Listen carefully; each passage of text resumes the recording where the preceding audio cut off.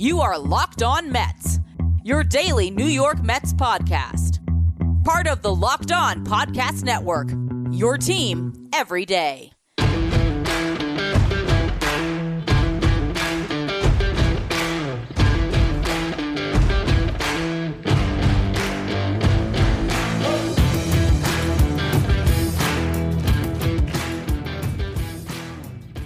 Hello to all you amazing Mets fans. You're listening to Locked On Mets, part of the Locked On Podcast Network, your team every day. Thank you for making Locked On Mets your first listen every day. Locked On Mets is free and available on all platforms, including YouTube. On the show today, we have a Locked On crossover with myself and the host of Locked On Padres. We're going to discuss the two most disappointing teams in baseball. In the first segment, we'll talk about who's been more disappointing and how these teams have been on a parallel path the last couple of years where they're either good at the same time or both bad at the same time, and they're also two of the biggest spenders in baseball. In the second segment, we'll discuss which one has the better chance of actually making a run this year. Then in the final segment, we'll go through the trade deadline. Will these teams buy or sell, and what kind of a haul could they return if they did decide to sell after all? Before we get to any of that, I'm Ryan Finkelstein, the host of Locked On Mets. I got Javi Reyes here, the host of Locked On Padres, and this has been an episode we've been talking about for a while.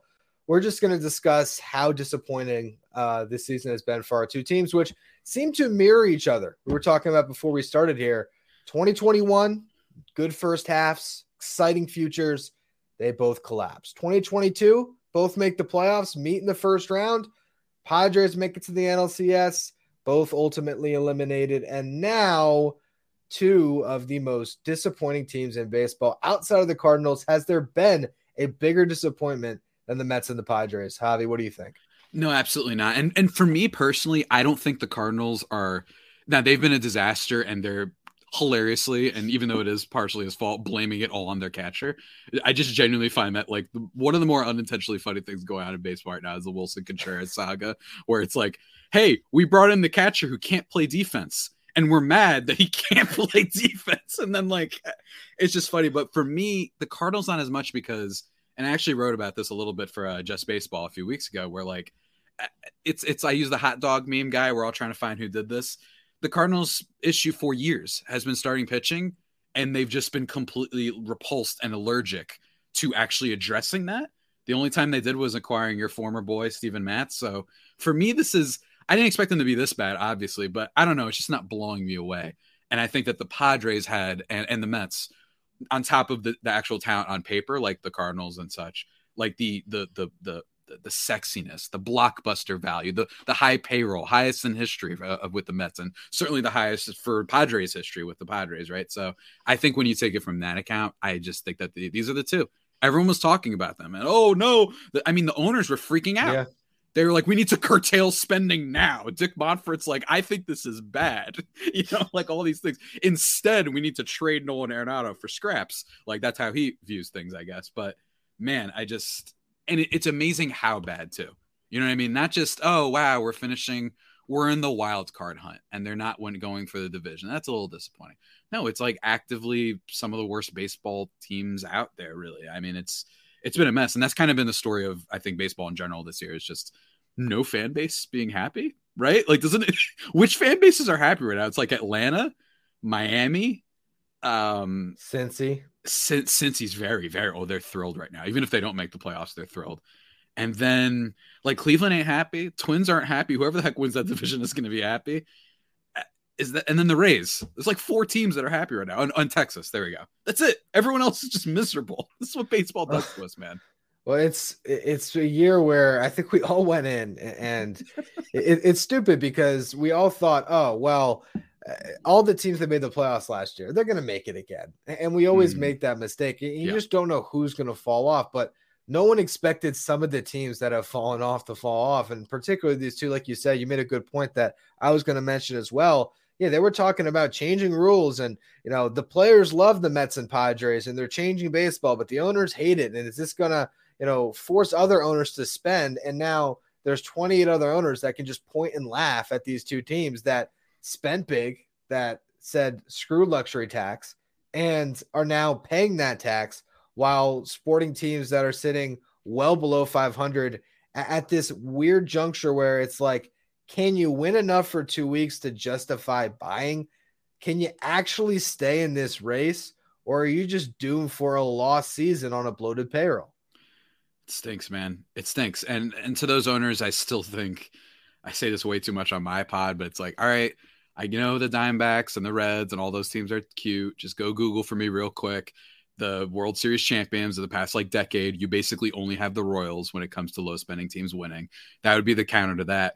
But also it is true that a lot of owners they're having a blast right now. They're just absolutely living it up, just seeing how these two teams have failed. And I think as you mentioned, we do this every year. We kind of, even though we keep forgetting, we need to carve a tattoo somewhere on ourselves that reminds us, statistically speaking, there will always be a team that made it last year that will fall out basically every year. It's more rare when it doesn't happen than it does. Right. And granted, I think this year has been to the extreme.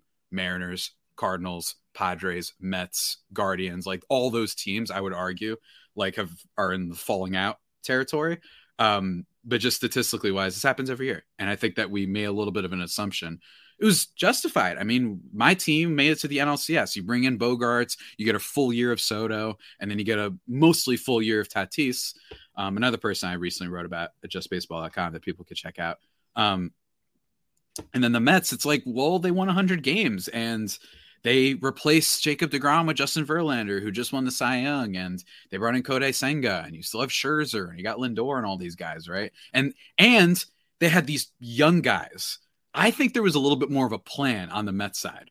That I think is the difference between our two teams, where the Mets had clearly plans with their depth, and they don't have 5 guys getting paid for 10 years, right? They have a couple like Lindor, like I mentioned before, right? But for the Padres, it's there's just no depth. And the Mets, they perhaps foolishly, I don't know, I'd have to ask you, expected that Vientos and Beatty and Francisco Alvarez, who I know has been good, that they thought those guys would help clean up any of their weaknesses and make them arguably better this year. And that just hasn't been happening. And people said it, unfortunately, during the World Baseball Classic, but it was a bad omen, man.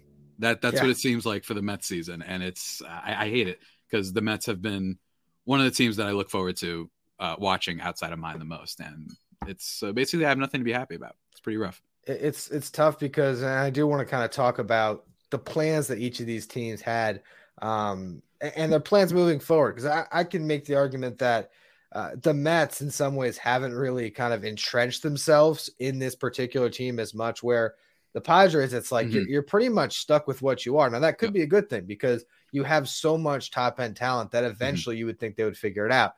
The other, side of that is that they can't win now, or they're going to be able to win in 2 or 3 years. The thing about it is you have gotten pretty good performances from some of these star players on each side, but yet as a whole, each of these rosters cannot figure out a way to sustain winning. And what I want to get to in the next segment here is, are either of them going to find that path to sustain winning this season? We'll kind of talk through it on both teams. Before we get to that, though, I want to talk a little bit about daily fantasy and the Sleeper app. Do you want the chance to win more money with less picks? Well, head to Sleeper, where you can take home 100% of your money on just 2 or more fantasy baseball picks. Sleeper is now offering up to 100% payout for up to 8 pick contests. Choose as many as 8 players that you like and pick more or less on your favorite baseball stats like home runs, strikeouts, hits, and more. Get your picks right, and you could win big. I know you like Sleeper for the fantasy football season as well, Javi. This is an app that you enjoy playing and going week by week in that football season.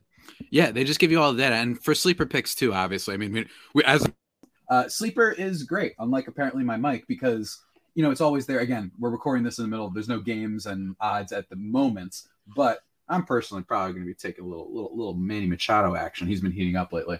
But I also love Sleeper for fantasy football.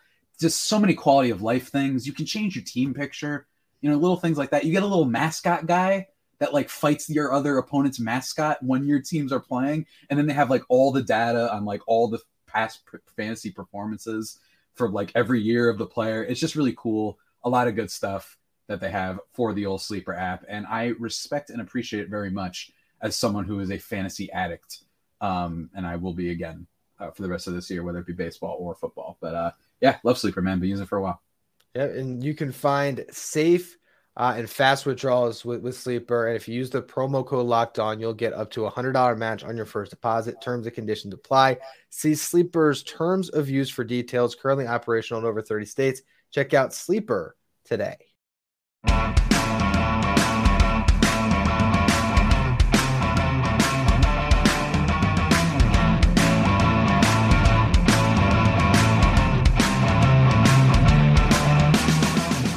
We are back discussing the Mets and Padres here. And look, the road ahead is pretty simple. Win as much as you can in 2.5 weeks and prove that you can be in this race to maybe buy.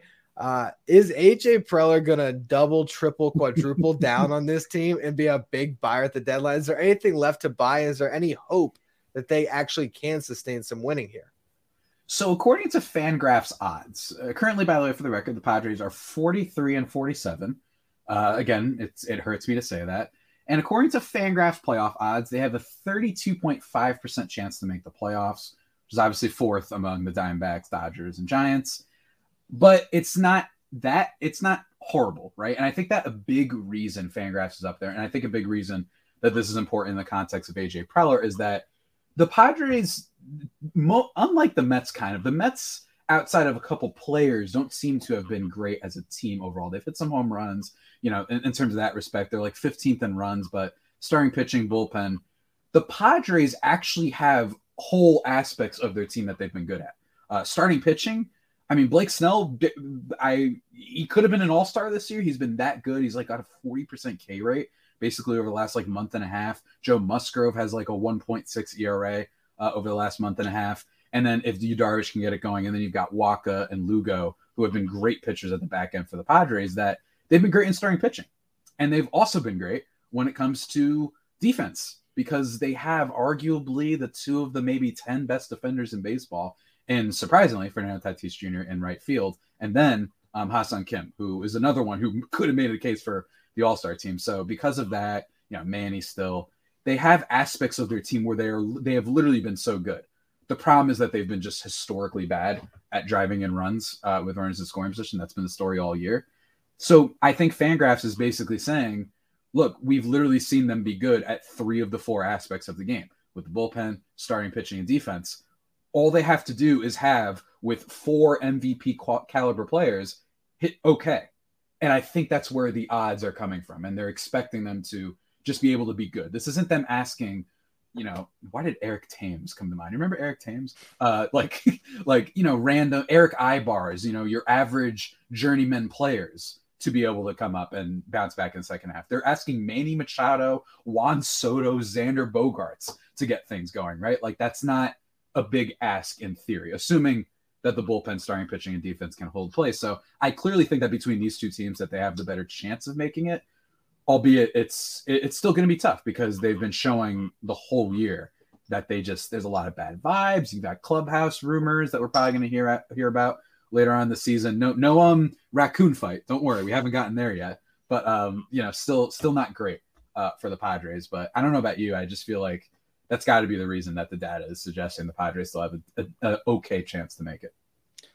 I think it's interesting to look at each other's teams from vantage points that are further away, because I can see everything that you're talking about as it relates to the quality starting pitching, the top end talent.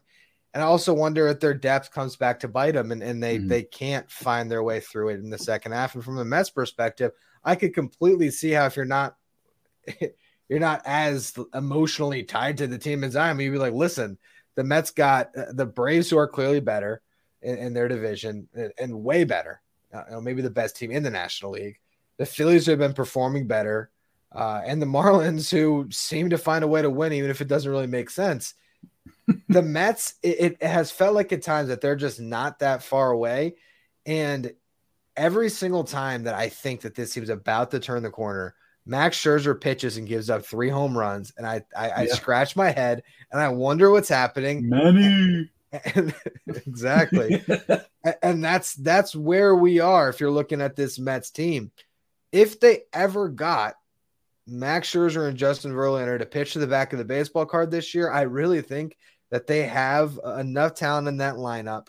And there's still a couple of arms that you trust in the bullpen that they could gain their footing. And they just had a 6-game winning streak, right before the break. But then they, against your Padres, stumbled, lost the last two, lost that series. And we're looking at this a lot differently. If the Mets won one of those 2 games, I'd be sitting here and say, hey, they won their last 3 series. They won the last 7 of 8 games. They're the team that's going to be able to go on a run here. I think the reality of both of these situations are the chances of either of these teams making the playoffs and then making a run following it, it's pretty slim at this point. And it leads you to wonder, are they too sort of ingrained in this win now mode to maybe see what's best for the franchise for the next 2 or 3 years and sell at this deadline? It's totally, it's a fair point. And I think that with the Pods, their manager or GM being pretty out there, right? Like he's known for making crazy moves. That makes it possible. And Steve Cohen, to an extent, and Steve Cohen's Mets, the sugar daddy that he is clearly not going to be afraid if he's given a good reason to make a move. I don't know what the Mets could do, but make a move for some high cost player that I can't think of right off the top of my head that could help them. Like he won't be afraid of that. So if there are teams that will ignore like the odds, like Han Solo, like don't tell me the odds type of thing, it would be the Mets and Padres. And I think that's one thing to be excited about. And it's just, you're right though, because the Padres have felt the same way. The Padres only won like their 3rd game in a row, like for maybe like the 4th time this year, or some crazy stat about how they've never like won 3 in a row this year. It was only until they swept the Angels recently, apparently killed the Angels, by the way, just murdered their 2 best players and then went about their business. Padres are so mean. You guys decide to stink every year, and then you take it out on Mike Trout and Rendon and Ohtani, right? Like, so that's what's happening for them. And then they win against the Mets. They've had this feeling of Do you ever get this feeling you feel like Mets fans are about to believe, or is the Mets fan curse so there? Because for me, like for Padres perspective, whenever I'm watching games, as my hat keeps moving, by the way, whenever I'm watching the Padres games and I'm on Twitter and all that stuff, it feels like everyone's ready. They're ready to ride for the team. They believe in it. But every single time they do, they just punch them right back in the mouth. The San Francisco Giants series is one. When our Just Baseball group chat was flaming me as they blew 2 games in walk-off fashion back-to-back nights, right? Like every single time something like that seems to happen. And like you said, with Scherzer and Verlander, just I guess they got old. And it's crazy to see that like their best position player is still Lindor. I don't mean that's a crazy thing, but like considering it feels like he wasn't hitting well for a while, like it just shows you like, wow, like Marte seems like he's cooked. You know what I mean? Like it's just, it looks bad, but he said, yeah. No, he it's does. Really rough, man. Yeah. Marte does look cooked. And I think, any fan base wants to believe. And I think we've gotten to the point with the Mets where you win, 2 in a row, you win a series. I don't think fans believe. They win 6 in a row. Their belief trickles back in, and then you lose that series. And now I think people are back in that same place. So, I think either of these fan bases, if they were to go on and win 4, 5, 6 series in a row, and that's really what it is. When you can consistently win series over series, you're starting to see a good baseball team. And each of these teams, they'll have that series where they put it all together and it looks great, and then they slide back. And I think the question is, are they going to run out of time? That's what I want to discuss next, because I'm going to make an argument to you why it would be stupid for the Padres not to trade Juan Soto. And that in the business is what we call a tease. Before we get to that, today's episode is brought to you by the most comfortable shorts ever, Bird Dogs. My favorite part of Bird Dogs is the fit, okay, because I look better, but I feel better too. I love the khakis because I can wear them on the golf course. I can wear them out to dinner. I can wear them to church if I wanted to. But you know what? They're so comfortable. I can wear them lounging around the house as well. Bird Dogs give you that comfort, the versatility, so much to like when you're wearing Bird Dogs. And the best part, you want to order yourself a pair, you're going to get a free gift with purchase. If you head to birddogs.com/LockedOnMLB and use the promo code LockedOnMLB, they're going to give you a free Bird Dog style Yeti tumbler with every order. So if you want to get that free gift with purchase, go to birddogs.com/LockedOnMLB, use the promo code LockedOnMLB, and get your Bird Dog style Yeti Tumblr.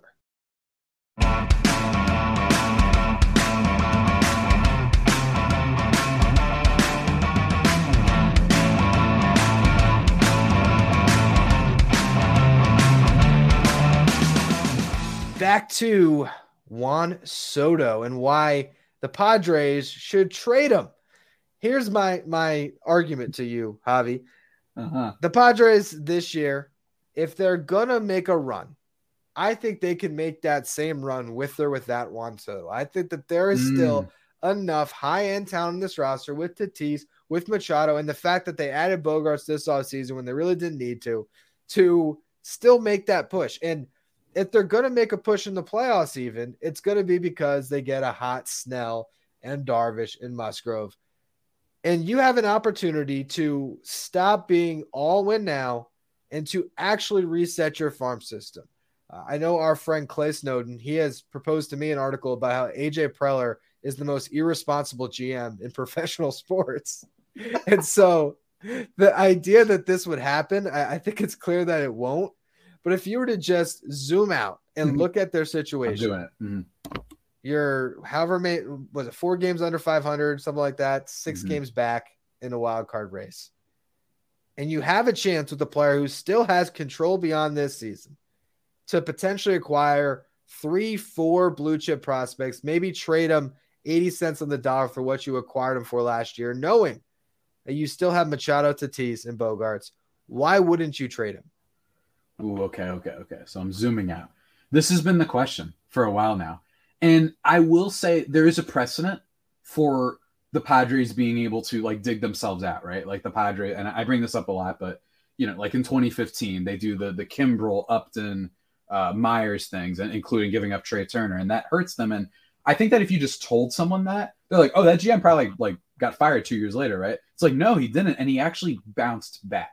If there's one thing that Preller doesn't get enough credit for, it would be that. Like, he's been in some precarious situations before. 2021 collapse. Everyone's like, what the heck are they going to do? This is awful. They just completely blew it, missed the playoffs. Like, this guy's done. And then we have Tatis, you know, with the suspension and everything, or at the time, the injury. Like, what is he going to do? There's nothing on the free agent market, right? They couldn't get anybody. And then look what happens, right? Last year happens, and they put together a winning team still. You're right. Like, if they were able to make it last year, it's reasonable to believe that full year of Tatis and, you know, full year of Xander Bogaerts, and you still have Machado, that should be okay. Maybe you can hope for someone like Cronenworth to step up. You know, maybe you make a minor trade at the deadline, you know, replace Matt Carpenter with literally anybody, I guess. But, like, it makes sense. I can see it. Like, you could do both at the same time, dare I say, where you could be a seller and then still try and kind of go for it. It's possible. And it's weird because, like you said, they're so indebted to this roster that's like Blake Snell, like he's a free agent after this year. You got to worry about, you know, what are Lugo and Waka going to do because they've been doing so well. I just think that it comes back to how much of their farm they traded. Like, are they ready to just give up on that? And he's been so good for them that I think that it's just too tantalizing of a player to let go of. Like I truly do. But, you know, maybe this is a contract thing, and maybe this is one of those things where we won't be able to know until much later. Like, there could be a report that it's like, yeah, they actually started looking for offers, like pretty like trade offers, because maybe Boris and company made it very clear that he doesn't want to sign for a contract that maybe we thought he was going to accept and want. So I mean, remember, he turned down a pretty chunky deal for the Nationals, all things considered. And we complain about cheap owners. The Nationals gave like a pretty good offer, all things considered, just, you know, he could get more. And I am wondering if maybe the Padres might be saying, you know, maybe that Bogaerts signing, maybe the Manny extension, did they know? And they just said, you know what? We're keeping him because he's going to help us these next 2 years.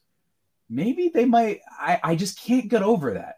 You know what I mean? I can't get over them doing all of those moves except extending the guy that you traded the future for, essentially. It's just something doesn't add up. It's either irresponsible GM, like our buddy Clay wants to write about. I called him the Russell Westbrook of MLB, where he's thrilling and exciting but incredibly inefficient, AJ Preller. But it's just, not to get all like, you know, tinfoil hat conspiracy hobby, but maybe they've been kind of thinking this all along, that they're like, hey, if something goes wrong, maybe we should trade him, because that's why they signed Bogarts. That's why they signed Darvish. That's why they extended Cronenworth and Machado, that maybe they know that they're not going to be able to extend this guy. It remains to be seen. I think maybe you make that trade and you think, all right, well, we have the deep pockets to be able to extend them. Mm-hmm. And you start having conversations, like you said, and it doesn't go anywhere. And it's clear, I think, because of his age, because of his agent, he's going to be a free agent. He's going to make it to free agency. I really believe that to be the case. And that's what puts you in this awkward position where I feel like in some respects for both of these teams, we would hate it because we got to make daily content on them and we want to see these teams win so that we have something to talk about in August and September, and even hopefully October. But you could also say for 2024, it'd be best for both of these teams to keep losing so that there's no hope at the deadline and they're a responsible seller, because the thing is, there's not a lot of sellers at this deadline. Mm-hmm. And these two teams, if you were to shop Michael Wacha, if you were to shop Blake Snell, if you were to shop Josh Hader, they could be the biggest and best sellers at this deadline. Could dictate everything, but it probably won't happen. The Mets, I think the Mets are in a position where what they have to sell isn't as good as what the Padres have to sell, because unless you're eating all the money on Max Scherzer, what's that going to do for you? And even then, he hasn't pitched that well. Yeah. Like, they can sell Tommy Pham. They could get crazy. Exactly. And unless they're getting crazy and trading Pete Alonso, which I don't expect them to do. That'd be spicy. It would be, but it's not going to happen. The guy, he's too much of a franchise face that they're not gonna do that. So again, I think that both of these teams are in really weird spots, and I think the Padres have a chance to really, really capitalize. But I believe that the Mets would be sellers more than I believe the Padres will be sellers. Just based on who their GMs are. I could see the Mets actually having that come to Jesus moment in 2 weeks where Steve Cohen eats all the contracts and tries to get as much as possible, and they punt the season. Yeah, I think you're right. And I think Preller and company are crazy enough to still go for it and trade Jackson Merrill and Dylan Lesko and the catcher who's 16 years old already playing in pro ball. Like, it's not beyond them. Anything is possible. But equally, though, anything is possible in terms of the other way, right? So like you said, maybe they traded for Soto thinking, of course, we'll be able to extend him. And then he asked for $750 million or whatever the heck, and they said, no way. I don't know. But I think that it is such an unusual market. The teams that were going to projected to be sellers are like winning. You know, the Giants are probably the number one for that, where like they have Cobb and they have Lamont Wade. They have all these pieces that every team want. JK, apparently from them, they're actually just straight up competing because they're the Giants. They know what they're doing. You could argue maybe D-backs a tiny bit if they didn't reach their full potential. You know, anyone from the American League East, I think might have been up there, but it's just very like, it's such a weird market. The White Sox, but the White Sox, I don't think want to sell what people actually want. It's a classic, like, oh, we'll give you, what is it the Yankees fans would do? The Miguel Andujar, like, yeah, all Miguel the players Andujar, we don't Clint want. Frazier. Yeah, it's just incredible. I think you're right, man. The Padres could really reset big time. And if they did that, I know fans would probably be really upset. But if you do that, assuming you get the right value and assuming Preller's able to pull it off, which he has before, I mentioned, hey, traded James Shield at the right times, didn't he? You know what I mean? Traded that guy at the right time. So, like, it's totally possible that they go into the market and they say, let's reset. We're going to be awesome for next year. We already have our 3 stars.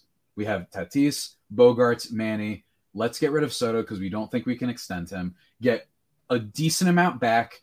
Rekindle our depth with a team that's seen, Adrian Morejon and Ray Kerr and Reese Neer come up and not do anything, right? Like they've had these Matthew Batten, not trying to be mean, but they don't have a lot of farm guys that have been able to come up and be contributors. So maybe they're thinking, all right, well, we already have the stars, so let's now build around them. It would be responsible, maybe not as fun. It's not the sexy thing to do at the deadline.